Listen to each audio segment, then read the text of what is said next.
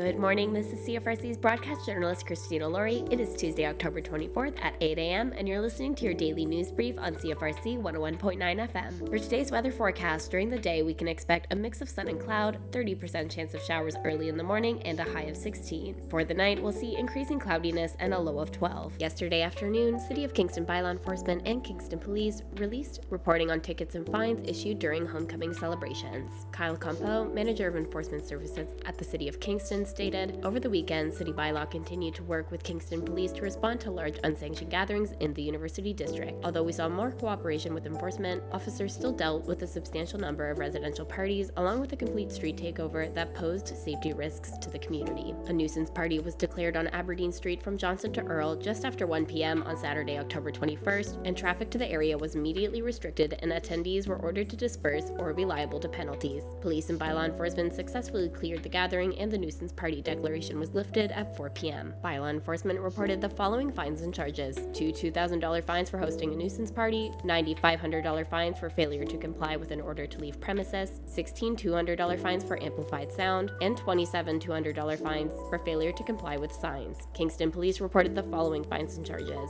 There were 147 Part 1 summons issued, including for underage drinking, open liquor, and public intoxication. There were $61 $500 fines issued for failure to comply with an order to leave premises, and 2 criminal code arrests for obstructing a peace officer. This is your reminder that while homecoming weekend has passed, the University District Safety Initiative is still in effect until November 1st. The Gord Edgar Downey Pier and Breakwater Park nightly closures have been lifted temporarily, but will come back into effect the evening of Thursday, October 26th until the morning of Sunday, October 29th, in anticipation of Halloween weekend. You can brush up on the details of this initiative, including fines, closures, and applicable bylaws by visiting the UDSI webpage on the City of Kingston website. That's all for your morning news brief for Tuesday, October 24th, and you can tune in at 5 p.m. tonight on CFRC for Kingston Currents for more CFRC news. If you have any news updates to share with us, please reach out via email to news@cfrc.ca. Stay tuned right here on CFRC for Indie Wake Up Call coming up next.